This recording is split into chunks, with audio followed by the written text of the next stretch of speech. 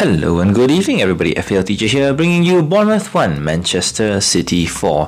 The quick dismantling of the Cherries by the citizens really saw the utilization of the half spaces in an extremely refreshing way, and we shall analyze exactly how things went down before halftime as City romped away 3-0 at halftime over the sunset and far away.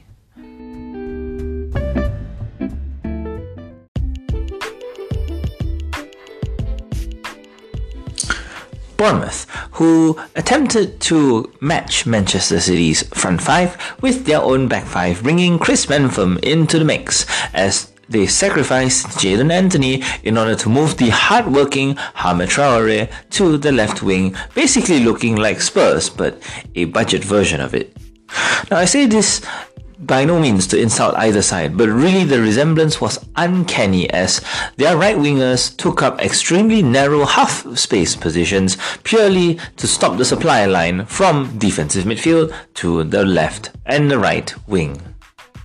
So while Bournemouth's midfielders did their job at being in the correct locations to stifle Manchester City's defensive midfield, they failed to deal with the elite timing of City's forwards.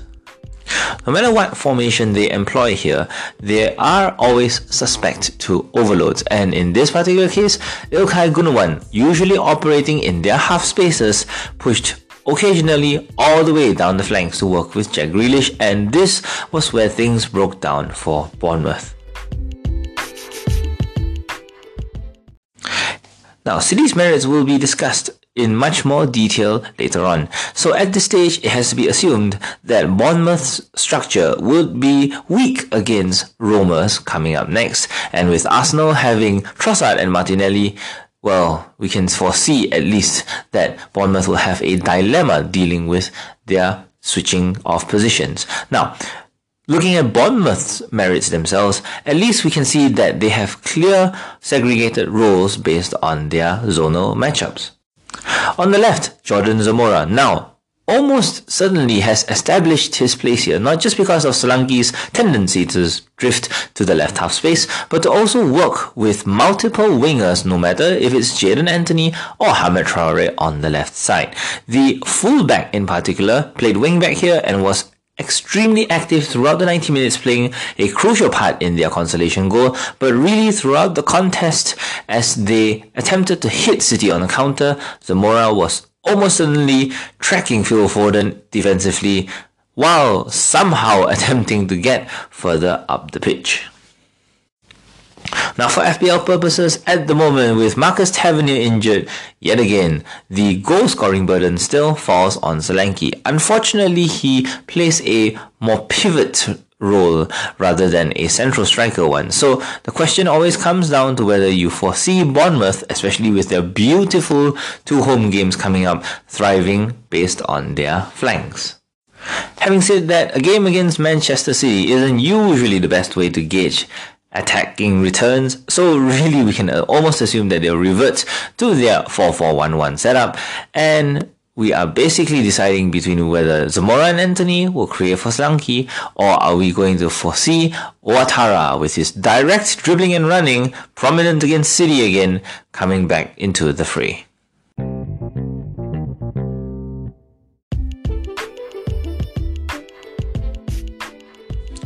Manchester City finally abandoning the Bernardo Silva left-back experiment, this time trying to shift Rico Lewis back into his quote-unquote orthodox role by playing halfback but on the right side.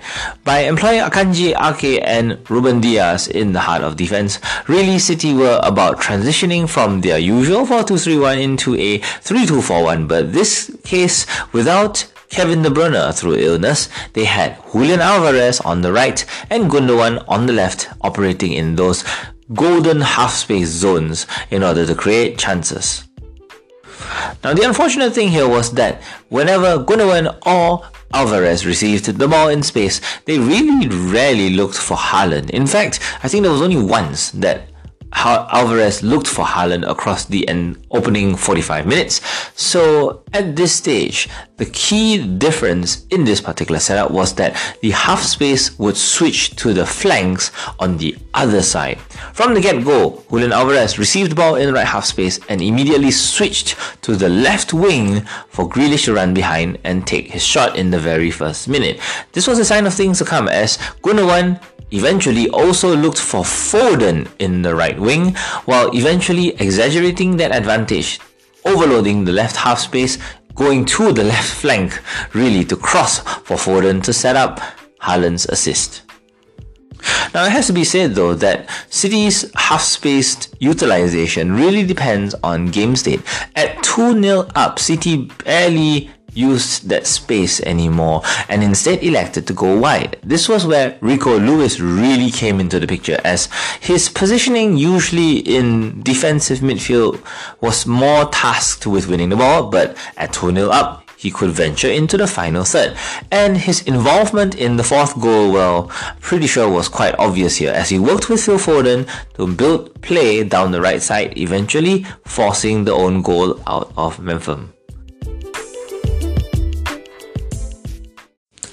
So we are always concerned with FPL assets, and in this particular case, the first name that shines is Julian Alvarez. The unfortunate thing here is that we are expecting KDB to come back, but if there is any inkling or indication of KDB being unwell, Julian Alvarez should be the first name on the team sheet given his price range. Now, Alvarez did not exclusively limit himself to a creator's role. He was also available for cutbacks when play was built down the right side, while at the same time he was almost certainly one of the targets in the box whenever Gundogan or Grealish had the ball out wide. Secondly, the unfortunate thing here is that City's assets are extremely difficult to recommend at the moment simply because of the number of players involved in their goals. As much as I'd like to recommend Grealish, Foden or Gundogan, who were all within the chances here, the pattern of play did not focus on one particular player. So you really just have to close your eyes, throw a random dart at the dartboard, and hopefully it lands on one of the faces that scores for you next week. As Man City here really opened up the size of their pie with 4 goals split between 5 players? And at this stage, well, the lure of double game week players unfortunately does not include Man City, so we will continue to monitor them and see if the size of this pie continues to be 4 goals.